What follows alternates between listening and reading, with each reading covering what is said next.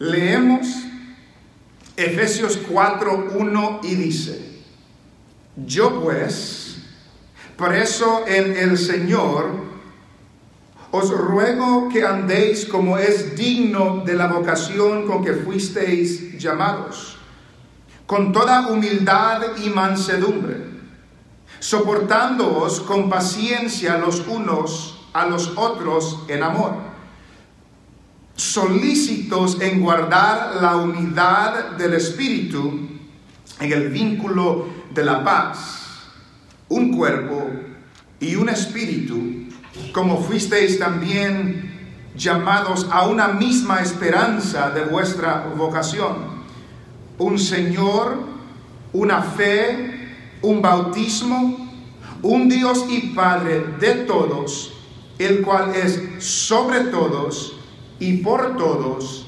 y en todos. Amén. Oramos al Señor.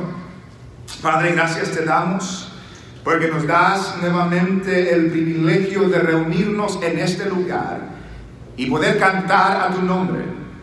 Te damos gracias, Señor, porque hemos tenido el gozo, la libertad de proclamar que tú eres digno de toda la alabanza, de toda la adoración.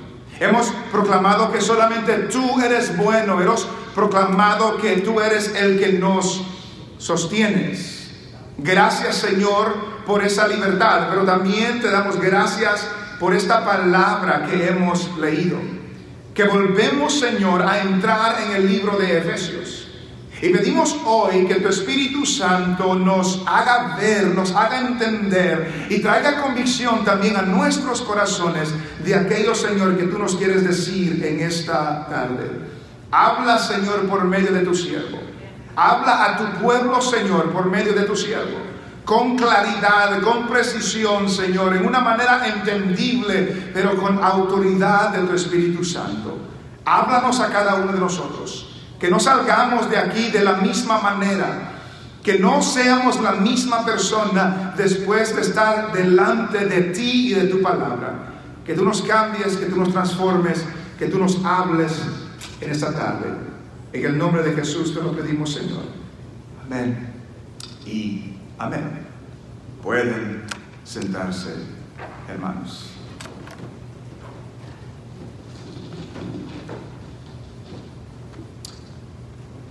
Hemos estado algunos meses en los primeros 3 capítulos de la carta del apóstol Pablo a los Efesios.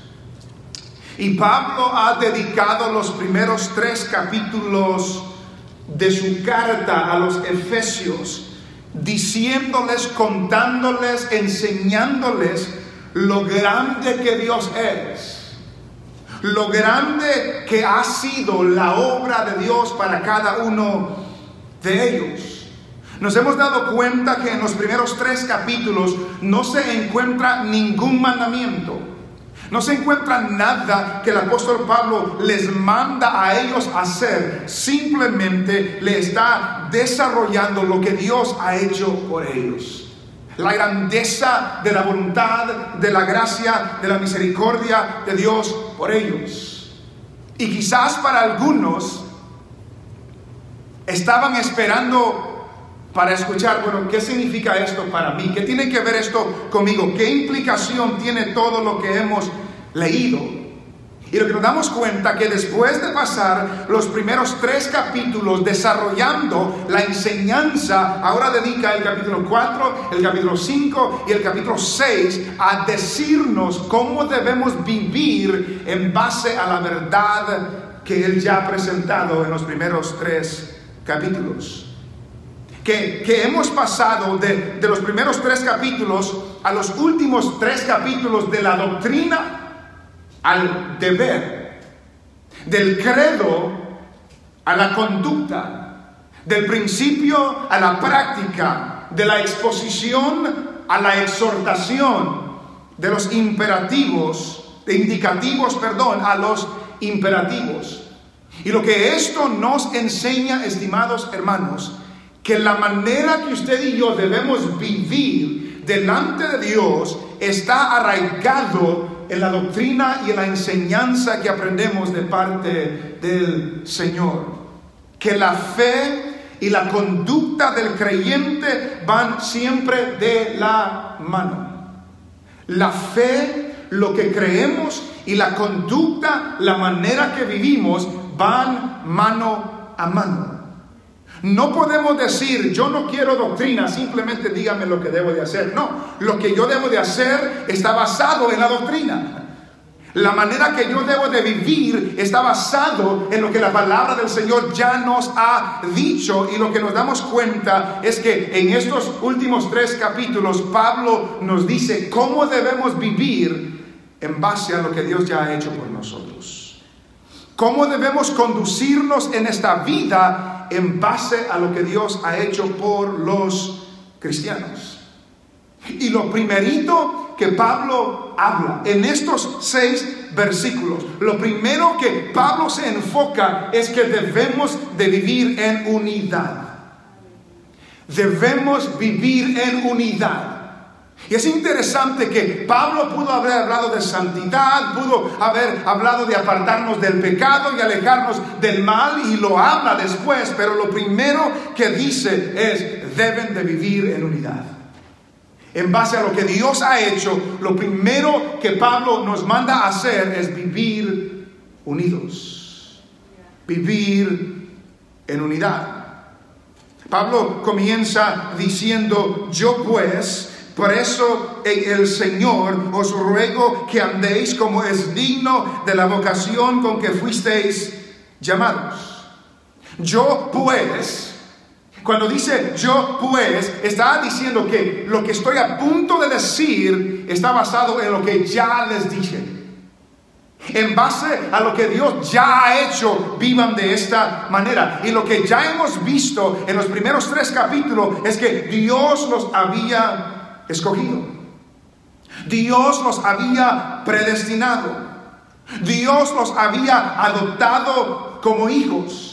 Dios los había sellado con su Espíritu Santo. Dios había perdonado sus pecados. Dios les había dado vida de entre los muertos.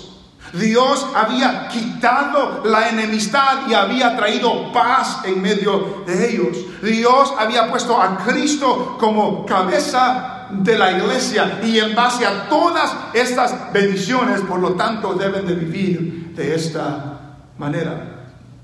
Dice un escritor: la vida cristiana no se basa en la ignorancia, sino en el conocimiento. Escucha eso. La vida cristiana no se basa en la ignorancia, sino en el conocimiento. Y cuanto mejor comprendamos la doctrina bíblica, más fácil será obedecer los deberes bíblicos. Entre más comprendamos la enseñanza, la doctrina de la Biblia, se nos es más fácil obedecer lo que Dios nos ha mandado hacer. La fe cristiana no es una fe ignorante. La fe cristiana es una fe que se basa en el conocimiento que Dios ya nos ha dado para que podamos vivir de la manera que Dios quiere que nosotros vivamos. Yo pues, preso en el Señor, prisionero del Señor. Recordamos que Pablo estaba en la cárcel cuando escribió esta carta. Pablo: os ruego, preso en el Señor. Y note la siguiente frase: os ruego. Os ruego. Les suplico, les pido, les imploro que andéis como es digno de la vocación con que fuisteis llamados. En base a todo lo que Dios ha hecho, les imploro, les pido, les suplico que vivan de cierta manera. Que vivan, que andéis como es digno de la vocación con que fuisteis llamados. Andéis, cuando dice andéis, habla de vivir. Que viváis, dice la Biblia de las Américas, que se conduzcan de cierta manera, que vivan de cierta manera, que actúen de cierta manera, que se comporten de cierta manera. Y esa esta conducta de vida es el punto principal de la segunda parte de esta carta. Es el punto principal de la segunda parte de esta carta. Note lo que Pablo ya había dicho en el capítulo 2. En el capítulo 2 de ahí de Efesios 1, 2 y 3, note lo que dice. Y Él os dio vida a vosotros cuando estabais muertos en vuestros delitos y pecados, en los cuales, ¿cuál es la siguiente palabra?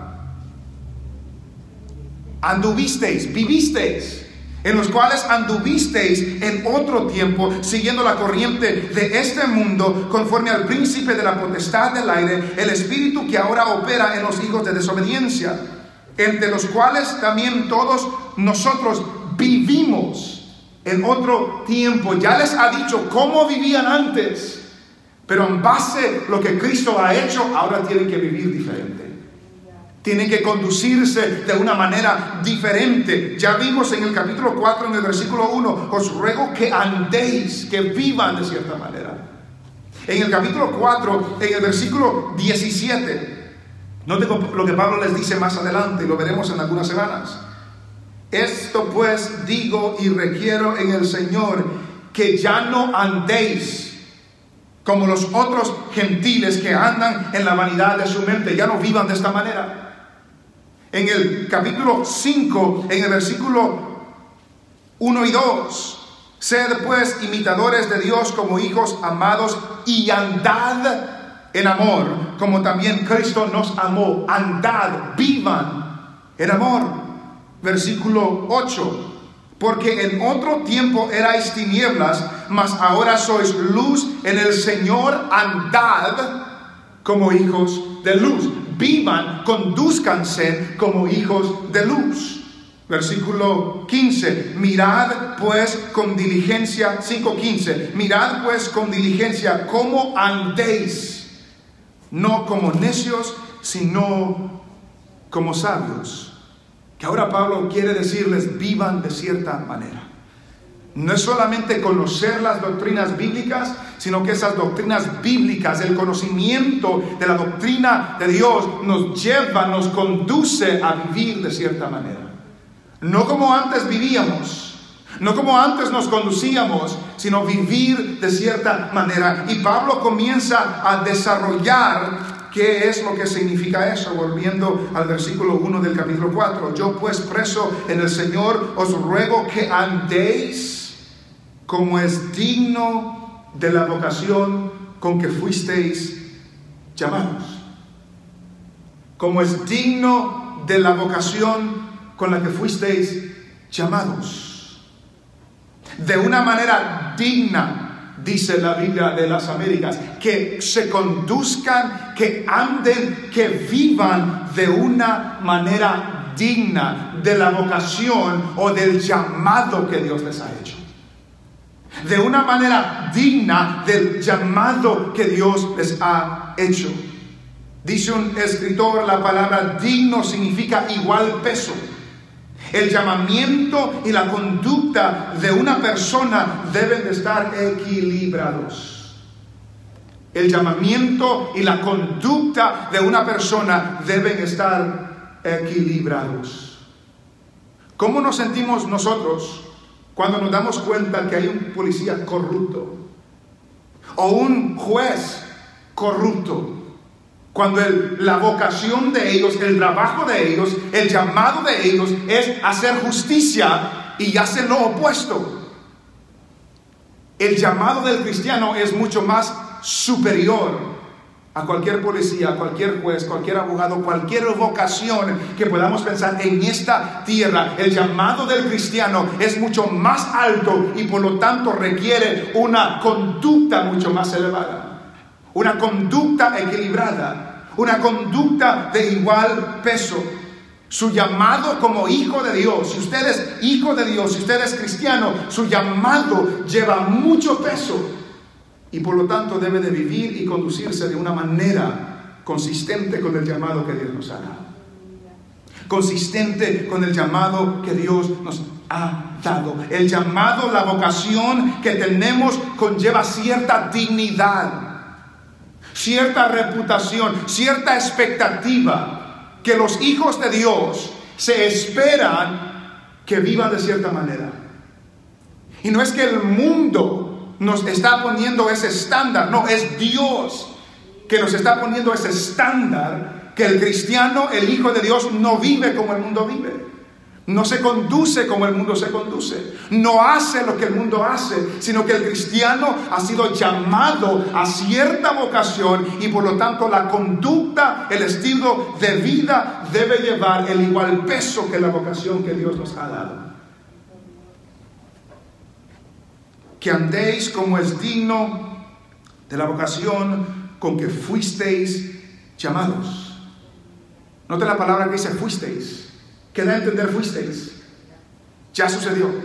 Es lo que digo en el capítulo 1, capítulo 2, capítulo 3. Ya fueron llamados. Ya fueron escogidos. Ya fueron predestinados. Ya fueron llamados. Y por lo tanto deben de vivir de acuerdo a ese llamado que Dios les ha dado. Es redundante. Vocación habla de llamado. Con que fuisteis llamados. Pablo quiere que entendamos. Hemos sido llamados. Y por lo tanto debemos de vivir de cierta manera. Dios no solamente nos llama a ser salvos, que también Dios nos llama a vivir a la altura de esa salvación. ¿Cuál es la altura de esa salvación? Pablo nos va a desarrollar aquí en un momento, pero me trae a la mente cuando estaba leyendo esto, lo que Pedro dice. Y como aquel que os llamó es santo, sed también vosotros santos en toda vuestra manera de vivir. Note el lenguaje que usa aquí. Os ruego que andéis como es digno de la vocación con que fuisteis llamados. ¿Quién nos llamó? Dios. Y Pedro nos dice que así como aquel que os llamó es santo, sed también vosotros santos en toda vuestra manera de vivir. ¿Qué área de nuestra vida queda fuera de ese llamado? Toda vuestra manera de vivir significa algo profundo. Significa toda vuestra manera de vivir. Que no hay nada que queda fuera de ese llamado a vivir en santidad en toda vuestra manera de vivir. Note que cuando hablamos del digno de la vocación con que fuisteis llamados, es que usted y yo representamos a aquel que nos llamó. Usted y yo somos embajadores de aquel que nos llamó. Y no es tanto el honor suyo ni el honor mío, no es tanto el nombre suyo o el nombre mío que está en juego, es el nombre de Cristo que está en juego. Y aquel que os llamó es santo. El nombre de Él es el que está en juego. La fama, la reputación de Dios, de Cristo es que está en juego. Y si aquellos que fueron llamados a representarlo viven en una manera opuesta, no es el nombre de nosotros, es el nombre de Cristo que es blasfemado por la culpa de nosotros. Dice un escritor: los que han sido escogidos por Dios para estar sentados con Cristo en los lugares celestiales deben recordar que es el honor de Cristo lo que está en juego en su vida cotidiana. Es el honor de Cristo, no el de nosotros.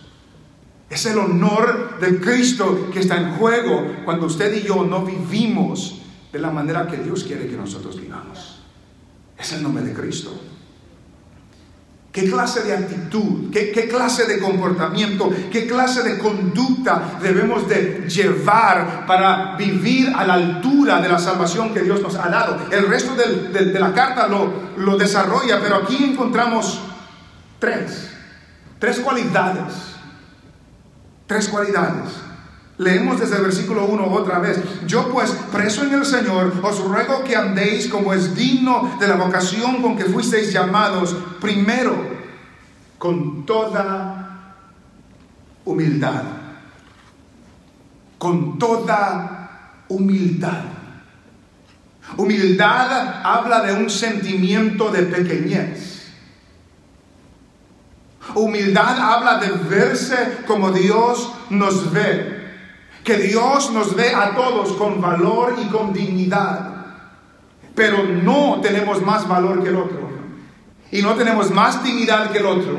Y no somos mejores que el otro. Sino que somos lo que Dios ha dicho que nosotros somos. Dice un escritor que la humildad es poner a Cristo primero, a los otros después y por último a uno mismo. Esa es humildad. Esa humildad nos lleva a servir a otros. Esa humildad es lo opuesto al orgullo. La humildad es el opuesto al orgullo. La Biblia dice que no debemos tener más alto concepto de nosotros mismos del que debemos tener. Ese es orgullo. No debemos tener más alto concepto del que debemos tener, pero tampoco debemos tener una falsa humildad, pensando que somos lo peor, que somos los bajos, que somos miserables, que no servimos para nada. Esa es una falsa humildad. No, debemos de tener el conocimiento que Dios tiene de nosotros. No tener más bajo concepto de nosotros mismos de lo que debemos tener, sino debemos reconocer quiénes somos en Cristo. ¿Qué nos dice esto? Un cristiano orgulloso no está viviendo a la altura de su llamado. Un cristiano arrogante no está viviendo a la altura de su llamado. Un cristiano altivo no está viviendo a la altura, a la dignidad del llamado que Dios nos ha dado. Un cristiano creído no está viviendo a la altura del llamado que Dios nos ha dado. ¿Qué tan chocante es interactuar con alguien que se dice ser cristiano y es orgulloso? No sé si les ha pasado a usted. Ojalá que usted no sea el orgulloso. Qué chocante es tratar con alguien que es arrogante y dice ser cristiano. Qué chocante es tratar con alguien que es creído y dice ser cristiano. Cuando la Biblia me dice, no, en base a todo lo que Dios ha hecho, deben de vivir de esta manera, con toda humildad. La humildad en el contexto, en la cultura griega, era despreciada. Los humildes para ellos eran solo los esclavos. Solo los esclavos debían de tener esa actitud. Y luego llega Pablo, para decirles, no, los cristianos, en base a lo que Dios ya ha hecho, deben de vivir con toda humildad. Con toda humildad. Note lo que dice Salmo. Salmo 113.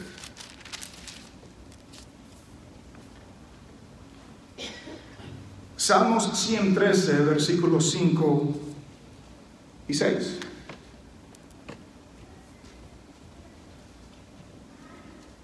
¿Quién como Jehová nuestro Dios, que se sienta en las alturas? Y luego que dice, que se humilla a mirar en el cielo y en la tierra. ¿Por qué nos llama la Biblia a ser humildes? Porque nuestro Dios es humilde. Y Él es el que se sienta en las alturas, en el trono eterno, y Él se humilla para ver lo que sucede en el cielo y en la tierra. Y si eso no fuera suficiente, note lo que dice Filipenses. Filipenses es el libro después de Efesios, o la carta después de Efesios. Vemos que Dios tiene esta cualidad de ser humilde, pero vemos el ejemplo supremo en Cristo de ser humilde. Filipenses capítulo 2, versículo 3, note lo que nos dice. Nada hagáis por contienda o por vanagloria, antes bien con humildad, estimando cada uno a los demás como superiores a él mismo. Noten lo que la humildad nos lleva a hacer. Estimar a los otros como que son mejores que yo. No que yo soy mejor que los demás. Versículo 4. No mirando cada uno por lo suyo propio, sino cada cual también por lo de los otros. La humildad me lleva a preocuparme por los demás y no solo en mí.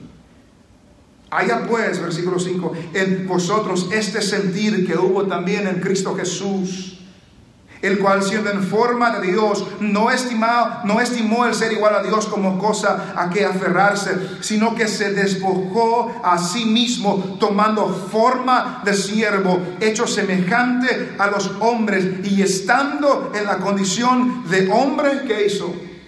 Se humilló a sí mismo, haciéndose obediente hasta la muerte y muerte de cruz. Si Dios se humilla, si Cristo se humilló hasta lo sumo, ¿quiénes somos nosotros para ser arrogantes? ¿Quiénes somos nosotros para ser orgullosos? ¿Quiénes somos nosotros para ser creídos?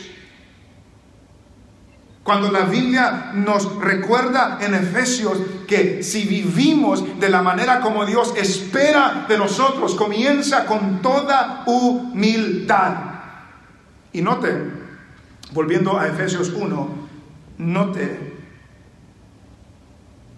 que Pablo no dice simplemente con humildad.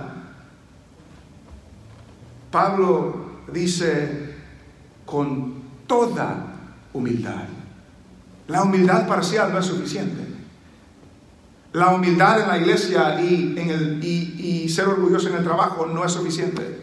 No, Dios nos llama, la altura de la salvación que Él nos ha dado es que vivamos con toda humildad, siguiendo primordialmente el ejemplo de Cristo. Que tener a los otros como superiores a uno mismo. Que buscar el beneficio de los otros y no el de uno mismo. Pero no solamente humildad. Efesios 4:2, con toda humildad y mansedumbre, con toda mansedumbre. La palabra mansedumbre habla de amabilidad, ser amables, tener gentileza. Esa palabra significa poder bajo control, las emociones bajo control. Y lo que significa es que esa persona que es mansa, tiene mansedumbre, es una persona que no estalla. No sé si usted ha conocido personas así, que estallan rápido, que no se enoja por cualquier cosita, que no trata a las personas de una manera denigrante, sino que tiene dominio propio. Sus emociones las tiene controladas. Y cuando sucede algo que no le va bien, no explota, no estalla, sino que tiene mansedumbre. Tiene mansedumbre, tiene amabilidad, tiene gentileza. No es áspero, no es rudo, no es grosero, no es tosco, sino que es manso, es amable, tiene gentileza. Nos hemos cruzado con gente cristiana orgullosa y también nos hemos cruzado con gente que no es amable, que no es amable, que le tiene miedo a hablar a la persona porque la persona no es amable. Estalla fácil. Se puede describir, si le preguntaran a aquellos que lo rodean, a usted, no se preocupe por la otra iglesia o la hermana de la iglesia de donde vino, o algún primo suyo, no se preocupe de ellos, preocúpese por usted. Si tuvieran que describirlo a usted, sus compañeros de trabajo, ¿podrían decir que es humilde? ¿O que es orgullosa? ¿Podrían decir que es amable, que es mansa, que es bien gentil, tiene gentileza? ¿O que es bien tosco para hablar? Bien arrogante, bien denigrante para hablar. Dice un escritor, es el punto intermedio entre alguien que está enojado todo el tiempo y el que nunca se enoja. Una persona que está controlada por Dios se enoja en el momento correcto, pero nunca en el momento equivocado. Mansedumbre, gentileza. Esta cualidad, dice otro, no sugiere debilidad, pero caracteriza a la persona que no necesita ser dominante, y tampoco una persona que no es resentida y vengativa. ¿Es resentida usted como cristiana? ¿Es vengativo usted como cristiano? No estamos viviendo a la altura del llamado que Dios nos ha dado. ¿Somos dominantes? ¿Tenemos que imponer nuestra autoridad en cualquier contexto en que estamos? No estamos viviendo a la altura del llamado que el Señor nos ha dado. Y otra vez, el ejemplo perfecto es Cristo. Que Cristo dijo en San Mateo: aprended de mí, que soy ¿qué? Que soy manso y humilde de corazón. Aprended de mí, que soy manso y humilde de corazón. Y solo hemos hablado de 2 características: de humildad y mansedumbre. Faltan 3 capítulos de cómo debemos vivir mansos, humildes. Y dice un escritor, esa mansedumbre es un requisito indispensable, no solo para soportarse, sino también para el mutuo sometimiento. Porque la siguiente característica, con toda humildad y mansedumbre, luego dice: soportándoos con paciencia los unos a los otros en amor. Humildad, mansedumbre, paciencia. Humildad, mansedumbre, paciencia. La paciencia es una manifestación del fruto del Espíritu. Recordamos lo que dice Gálatas, que el fruto del Espíritu es amor, y ahorita va a salir el amor. Es gozo, es paz, es paciencia, es benignidad, es mansedumbre, es templanza, es fe, es dominio propio. La paciencia habla de esperar. Habla de confiar en el momento de Dios. La paciencia habla de atender con paciencia, de soportar, de tolerar a los hermanos. ¿Soporta a los hermanos usted? ¿Tolera a los hermanos usted? Porque la manera que debemos vivir en base a lo que Dios ya ha hecho, como es digno de la vocación del llamado, es soportándoos con paciencia los unos a otros en amor. Lo hemos dicho en otras ocasiones y lo volvemos a decir hoy. Hay hermanos en la iglesia que son insoportables. Y quizás usted sea ese hermano que es insoportable. Ojalá que no seamos, pero hay. Pero lo que la Biblia me dice es que a esos hermanos que son insoportables, y quizás yo sea el insoportable, no me manda a menospreciarlos, no me manda a desecharlos, no me manda a criticarlos, no me manda a hablar mal de ellos, me manda a soportarlos con paciencia. Me manda a soportarlos con paciencia. Cuando un hermano hace algo o hace las cosas como nosotros no queremos, debemos de soportarlos con paciencia. Cuando un hermano dice algo indebido, debo de soportarlo con paciencia. Cuando nos ofende, a veces sabiendo, intencional, a veces sin saber, ofendemos a las personas, debo de soportarlo con paciencia. Cuando no nos saludan, debo soportarlos con paciencia. La capacidad para soportar la aflicción sin devolver el mal, dicen los escritores. Esa paciencia. La capacidad de soportar la aflicción sin devolver el mal. Soportándoos con paciencia los unos a otros en amor. ¿Es humilde usted? ¿Tiene mansedumbre usted? ¿Tiene paciencia con los hermanos usted? Porque ese es el llamado que Dios nos ha dado a hacer. Porque los del mundo son orgullosos y está bien que lo sean. Pero el cristiano tiene el Espíritu de Cristo. El mundo es tosco, es rudo, pero el cristiano tiene el Espíritu de Dios. El mundo puede rechazarse los unos a los otros, pero el cristiano pertenece a una familia.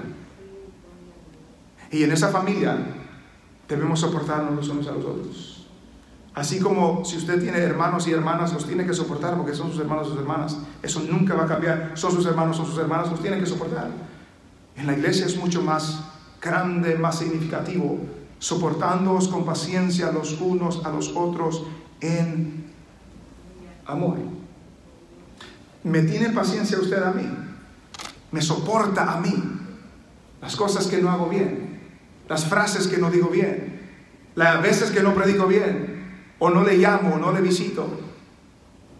Me tiene que soportar con paciencia, porque me debe de amar también. Soportándoos con paciencia los unos a otros en amor. En amor.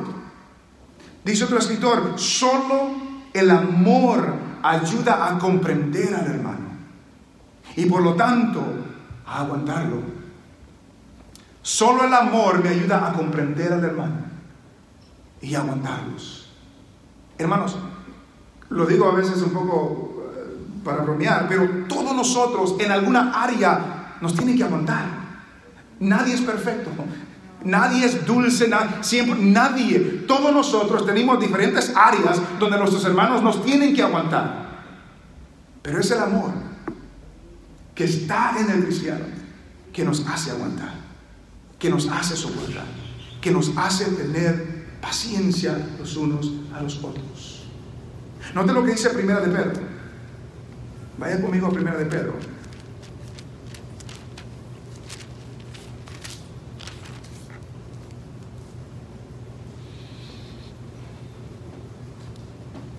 Primera de Pedro capítulo 1 y versículo 22.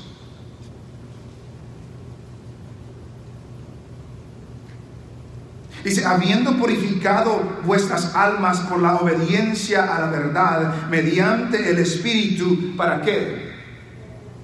Para el amor fraternal no fingido, amaos unos a otros entrañablemente de corazón puro. Habiendo sido purificados para tener un amor no de hipocresía, no fingido, amaos unos a otros entrañablemente. Note lo que dice el capítulo 2, de 1 de Pedro, el versículo 17. Honrad a todos, amad a los hermanos, temed a Dios, honrad al rey. Pero la segunda frase, amad a los hermanos. Capítulo 3 y versículo 8. Finalmente, sed todos de un mismo sentir, compasivos, amándoos fraternalmente, misericordiosos, amigables, no devolviendo mal por mal, ni maldición por maldición, sino por el contrario, bendiciendo, sabiendo que fuisteis llamados para que heredaseis bendición. Capítulo 4, versículo 8. Y ante todo, tened entre vosotros ferviente amor, porque el amor cubrirá multitud de pecados. Hermanos, usted me tiene que amar por fuerza. Me tiene que amar porque es un mandamiento del Señor. Y yo la tengo que amar a usted porque es un mandamiento del Señor. Y ese amor que tenemos y debemos tener los unos a los otros nos lleva a soportarnos, a tenernos paciencia, a ser amables, a ser humildes, no orgullosos, no altivos. Y como el tiempo se nos va, regresando a Efesios, entonces, ¿cuál es la altura a la que debemos vivir como cristianos? Humildes, con mansedumbre, soportándoos con paciencia los unos a los otros en amor. Y note lo que dice el versículo 3, solícitos en guardar la unidad del Espíritu en el vínculo de la paz. Solícitos en guardar, esforzándoos para preservar, esfuércense para mantener. Es lo que está diciendo aquí, solícitos en guardar, diligentes, esforzados en guardar. ¿Guardar qué? la unidad del Espíritu. Note que el escritor, el apóstol Pablo, no está diciendo que ustedes tienen que crear esa unidad. Esa unidad ya está. Solícitos en guardarla, en preservarla, en mantenerla. Ya se nos ha sido dada esta unidad por medio del Espíritu. Ya está en la iglesia. No la tenemos que generar, no la tenemos que iniciar, pero la tenemos que mantener. Solícitos en mantener, cuidadosos en guardar la unidad del Espíritu. Es una obra del Espíritu Santo en la iglesia, que Él ya ha dado unidad. El trabajo suyo y el trabajo mío es mantenerla, es guardarla, es preservarla. Los creyentes, dice otro escritor, deben conscientemente y diligentemente buscar la unidad del Espíritu. No un espíritu de unidad, no. La unidad que el Espíritu ya ha dado. El Espíritu ya nos ha unido y usted y yo debemos procurar esa unidad. Debemos procurar la paz, y lo que eso significa es que debemos de evitar toda enemistad entre los hermanos, en lo de afuera también, pero específicamente entre los hermanos. Debemos de evitar toda división entre los hermanos. Debemos de evitar toda crítica destructiva entre los hermanos, porque debemos de procurar, guardar, preservar, mantener la unidad que el Espíritu ya nos ha dado. No es posible que los cristianos estén enemistados, especialmente entre nosotros. No es posible. Una niña dijo una vez, como de 7 o 8 años, le dijo a un cuñado mío, le dijo: todos tenemos enemigos.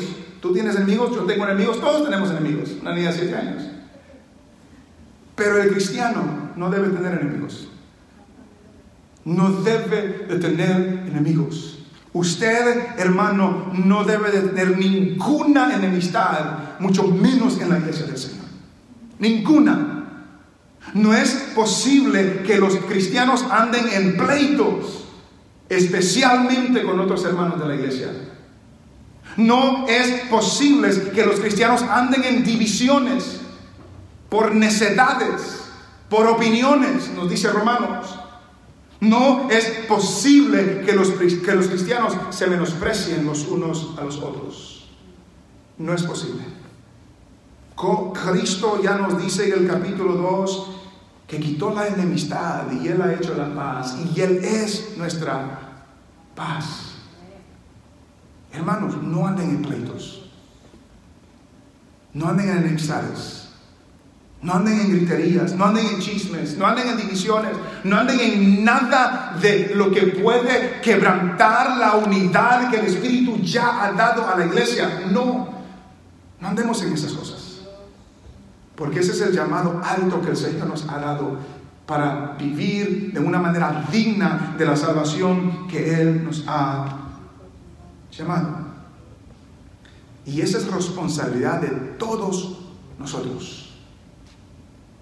Dice otro escritor: la unidad espiritual de un hogar, de una clase de escuela dominical o de una iglesia es responsabilidad de cada una de las personas que está involucrada, y el trabajo nunca termina.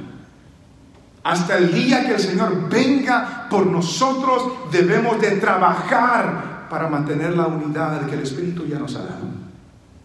El enemigo quiere dividir a la iglesia. El enemigo quiere que andemos en pleitos, en divisiones, en enemistades. Pero Cristo dice: no. La oración de Cristo, la oración intercesora de Cristo en Juan 17 les dice a ellos: Padre, ora, Padre, que sean uno, como tú y yo somos uno, que ellos también sean uno. También en Juan Jesús dijo que en esto conocerán todos que sois mis discípulos, que os améis los unos a los otros, que os améis los unos a los otros. Dwight Pentecost, un profesor, cuenta de una división en una iglesia. Y supuestamente esto sucedió, que la división de la iglesia era tan seria que ambos grupos se demandaron el uno al otro y fueron a corte. Los dos grupos se demandaron, pusieron demandas, pusieron abogados y lo llevaron a corte. Cuando la Biblia nos dice que no debemos ir a corte contra nuestros hermanos. Los dos grupos lo hicieron. La corte rechazó las demandas de ambos y luego terminaron en un tribunal de iglesia, que trajeron a líderes. Ellos fueron los que iban a determinar el resultado. El tribunal escuchó las pruebas, escuchó todo, dieron su veredicto y entregó la propiedad a uno de los dos grupos. Pero se dieron cuenta la raíz del problema. La raíz del problema sucedió en una cena de la iglesia, donde a uno de los ancianos de la iglesia se le dio un pedazo de jamón más pequeño que al niño que estaba sentado a la par. Eso fue la raíz de la división de la iglesia, de ir a corte, de blasfemar el nombre de Cristo, porque a un anciano de la iglesia se le dio un pedazo de jamón más pequeño que un niño que estaba a la par. Soportándoos los unos a los otros en amor, solícitos, diligentes, esforzados para mantener, para preservar, para guardar la unidad que el Espíritu ya nos ha dado. ¿Está procurando usted la unidad entre los hermanos? ¿Está haciendo su trabajo como cristiano, como hijo de Dios, de mantener la unidad, la paz que el Espíritu ya nos ha dado? Está trabajando diligentemente para que la iglesia sea unida. Nuestro llamado, nuestra salvación es para la gloria de Dios. Ya lo hemos visto en los primeros capítulos. Para la gloria de su nombre, para la alabanza de su gracia, para el honor de su nombre.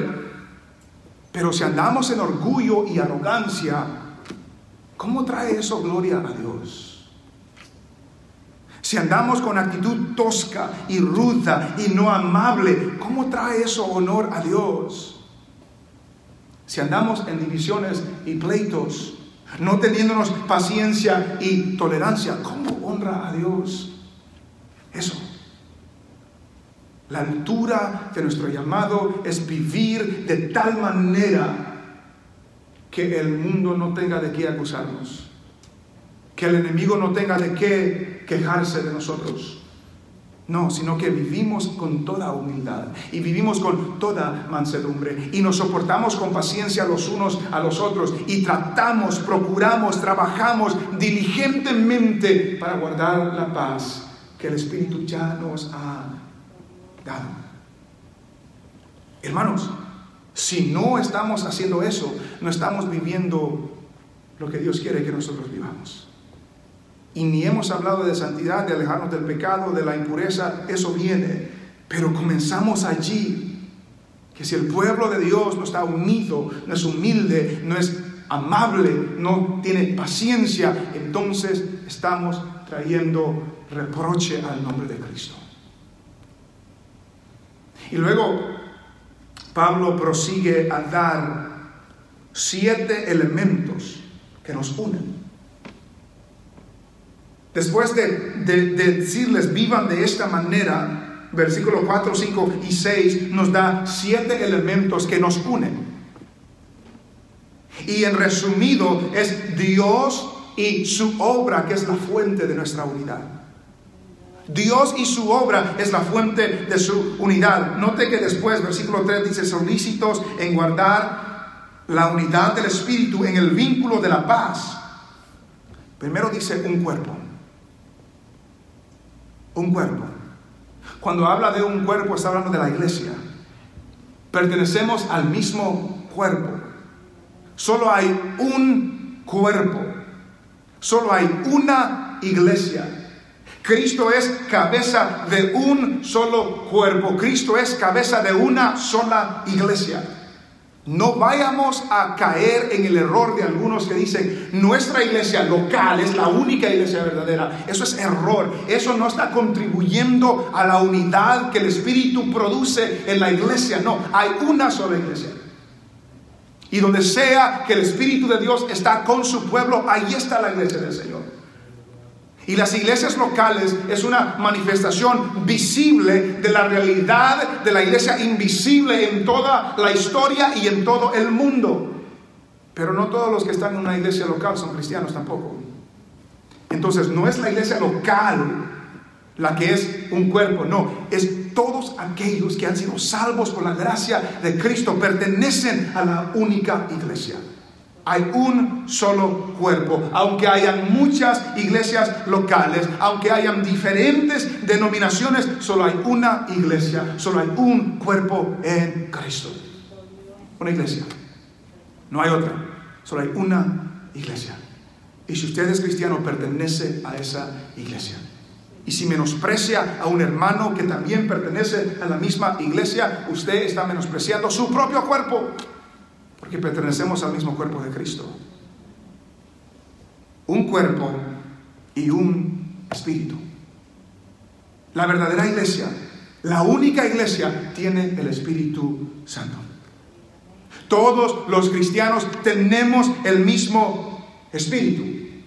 Romanos nos dice que el que no tiene el Espíritu de Cristo no es de Él. Pero el que tiene el Espíritu de Dios es de Él. Efesios nos dice que hemos sido sellados con este Espíritu Santo. Corintios nos dice que somos templo y morada de este Espíritu Santo. La única iglesia, un cuerpo, también tiene un espíritu. Y solo la iglesia de Cristo tiene ese Espíritu Santo. Nadie más, nada más, ningún otro grupo, ninguna otra organización, ninguna otra religión. No, un cuerpo y un espíritu. Un cuerpo y un espíritu, como también fuisteis llamados a una misma esperanza de vuestra vocación. Pertenecemos a un cuerpo, tenemos un espíritu, todos los cristianos tenemos una misma esperanza. Y es fascinante porque Pablo ya ha dicho en el capítulo 2 que antes estábamos sin Dios y sin esperanza en este mundo. Pero ahora tenemos una esperanza común. Ahora tenemos un fin común. Ese es el regreso de Cristo. La esperanza bienaventurada. Que todo cristiano es unido con la realidad de que Cristo viene por su pueblo otra vez. Y todos tenemos esa misma esperanza. Y el Espíritu que ya está en el cristiano es la garantía de que Cristo viene otra vez. Y todos nosotros estamos unidos en esa esperanza. Cristo viene por su pueblo. Y si usted es parte del cuerpo, usted también tiene esa esperanza. Esa esperanza nos une. Un cuerpo, un espíritu, una esperanza. Versículo 5. Un Señor. Este Señor es Cristo. Si nota rápidamente lo que ya nos dice en el capítulo 1 de Efesios, en el versículo 2.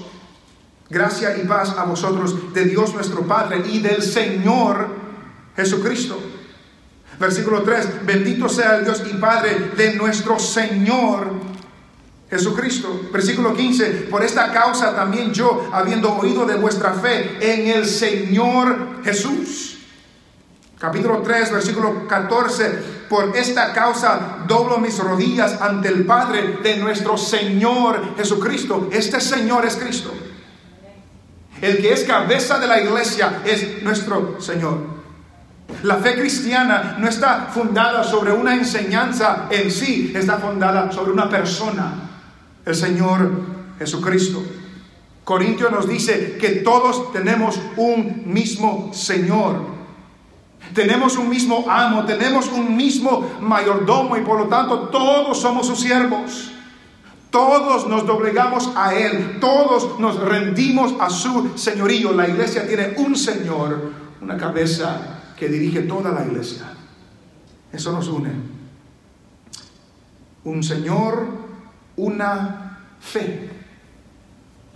Una fe. Y las siguientes dos declaraciones pueden significar dos cosas. Una fe puede hablar de la fe que todos nosotros tenemos en Cristo para salvación. No somos parte del cuerpo si no hemos creído en Jesús. Esa fe salvadora la comparten todos los cristianos porque han creído en el Señor que acaba de mencionar. Pero yo entiendo cuando habla de una fe, está hablando de una fe objetiva. La creencia común de la comunidad cristiana. De la creencia común de la comunidad cristiana. De un estándar o norma de doctrina o enseñanza. Hay ciertas cosas que la iglesia cristiana debe de enseñar, debe sostener, si no, no es una iglesia cristiana. Si rechazamos a Jesús como el Salvador, no somos una iglesia cristiana. Si rechazamos la Biblia como la palabra de Dios, no somos una iglesia cristiana. Si rechazamos al Dios de la Biblia, no somos una iglesia cristiana. Hay un estándar de doctrina, un cuerpo de verdad que hemos recibido, la cual nos une a cada uno de los que somos hijos de Dios. Que aunque hayan diferentes iglesias locales y aunque hayan diferentes denominaciones entre todas las que son cristianas, existe una verdad común que todos sostenemos y esa verdad nos une. Judas nos dice que debemos contender por la fe una vez dada por los santos. Esa fe es la verdad común que todos hemos recibido. ¿Y por qué es tan importante conocer esta verdad que nos une? Porque si conocemos esta verdad, no somos engañados por la mentira. Porque lo vamos a ver después, pero note lo que dice capítulo 4, versículos 13 y 14. Hasta que todos lleguemos a la unidad de la fe. Note eso. No está hablando de la fe para creer en Jesús para ser salvo, porque implica que ya somos salvos. Pero está diciendo que hay un proceso para que todos lleguemos a la unidad de la fe, que creamos lo mismo. Y del conocimiento del Hijo de Dios a un varón perfecto, a la medida de la estatura de la plenitud de Cristo, para que ya no seamos niños fluctuantes, llevados por doquiera de todo viento de doctrina, por estratagema de hombres que para engañar emplean con astucia las artimañas del error. Porque es importante tener esa fe común para que no seamos engañados por engañadores. Un Señor, una fe, un bautismo. Un bautismo. Ese también se ha interpretado de dos maneras. Yo entiendo que cuando habla de un bautismo, está hablando del bautismo del Espíritu Santo. Y lo que me refiero al bautismo del Espíritu Santo es cuando el Espíritu toma al que ha creído y lo injerta y lo bautiza en el cuerpo de Cristo. Note lo que dice 1 Corintios, y esto es importante, porque para algunos el bautismo del Espíritu es otra cosa, pero yo entiendo que el bautismo del Espíritu es lo que dice 1 Corintios 12.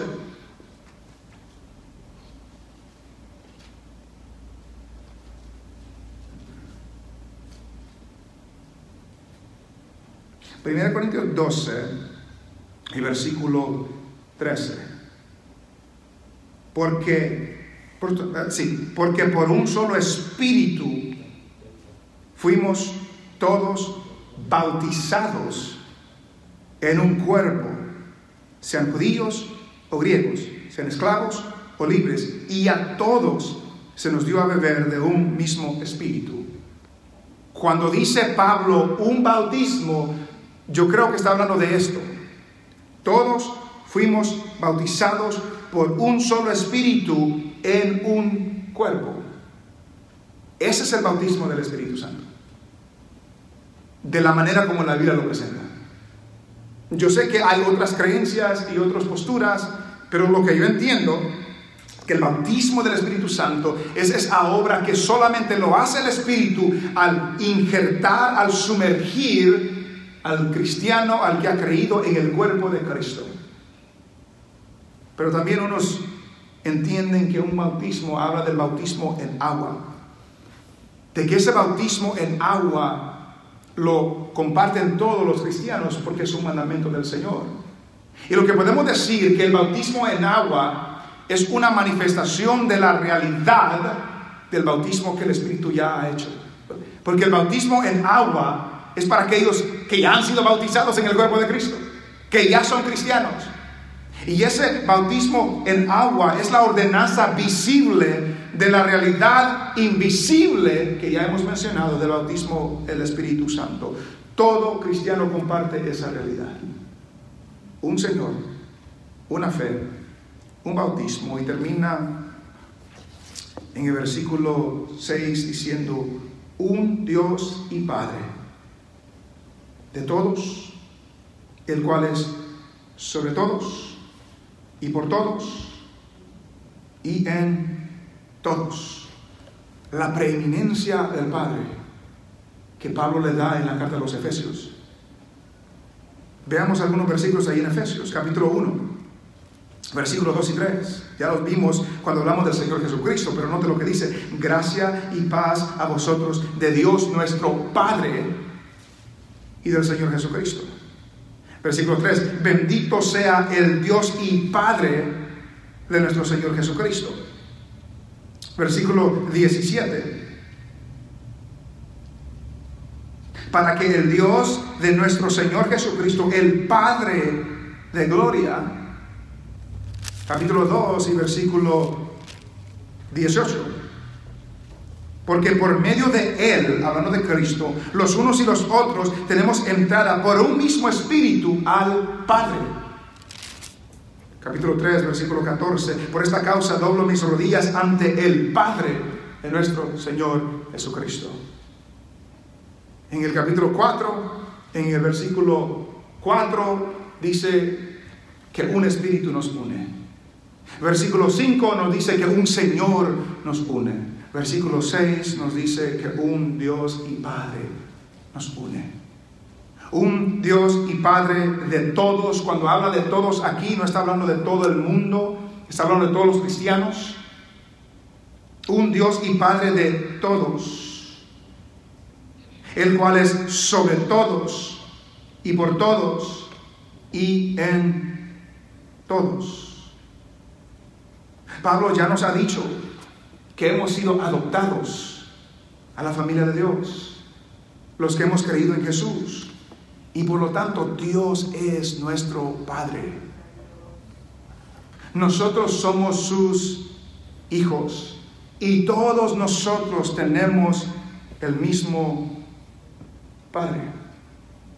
Por eso nos llamamos hermanos. Por eso decimos hermano tal, hermana tal, porque todos tenemos el mismo Padre. Y por ende somos hermanos y hermanas en Cristo Jesús. Somos hijos de Dios, pertenecemos a la misma familia. Y así como en una familia terrenal entre los hermanos son diferentes. Mi mamá y mi papá tienen 3 hijos. Tengo un hermano mayor y una hermana menor. Los 3 somos completamente diferentes. Y nos crecimos en el mismo techo, bajo el mismo techo, bajo la misma guianza. Nos enseñaron lo mismo a los 3. Pero mi hermano es diferente que yo. Y mi hermana es diferente que yo. Y si hay esa diversidad en ese poquito, ¿cómo no va a creer que hay diversidad en la iglesia de Dios? Que hay diversidad en la iglesia del Señor. No somos iguales. Y Dios no nos ha hecho iguales. Tenemos un Padre. Pertenecemos a la misma familia. Pero Dios no nos llama a ser iguales. Porque Dios nos ha hecho distintos a cada uno de nosotros. A unos Dios los ha hecho altos. A otros Dios los ha hecho bajos. A unos Dios los ha hecho blancos. A otros los ha hecho más morenos. Unos están jóvenes. Otros están más de edad, por no decir viejos. Pero ya lo dije. Unos son hombres, hay mujeres, hay de todo en la iglesia del Señor. Y no solamente de toda clase de apariencia, sino que también hay de toda capacidad, de toda estructura social, de todo. Hay campesinos en la iglesia del Señor. Y hay abogados en la iglesia del Señor. Hay mecánicos en la iglesia del Señor. Hay doctores en la iglesia del Señor.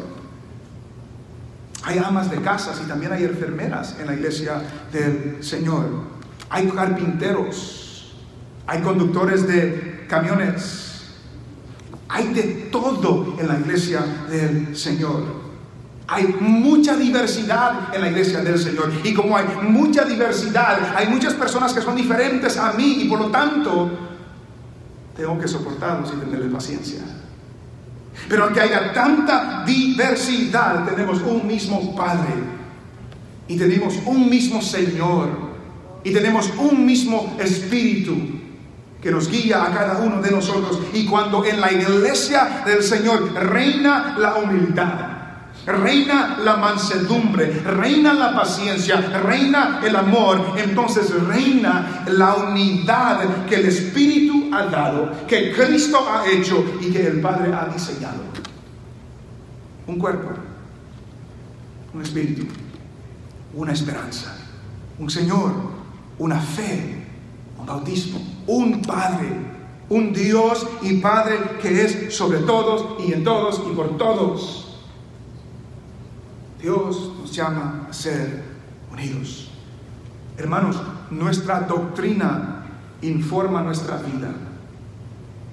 Nuestra enseñanza moldea cómo vivimos. Y la manera que vivo debe de ir acorde al llamado que Dios nos ha dado. Dios nos llama a vivir en humildad, en mansedumbre, en paciencia, en amor, trabajando para mantener la paz y la unidad que el Espíritu nos ha regalado. Y si no lo estamos haciendo, no estamos viviendo como Dios quiere que nosotros vivamos. Recordemos lo que nos une. Recordemos que somos diferentes. Recordemos que tenemos un Padre si somos hijos de Dios. Y recordemos que el Señor nos llama a ser uno, llamarnos, para que el mundo sepa que somos del Señor.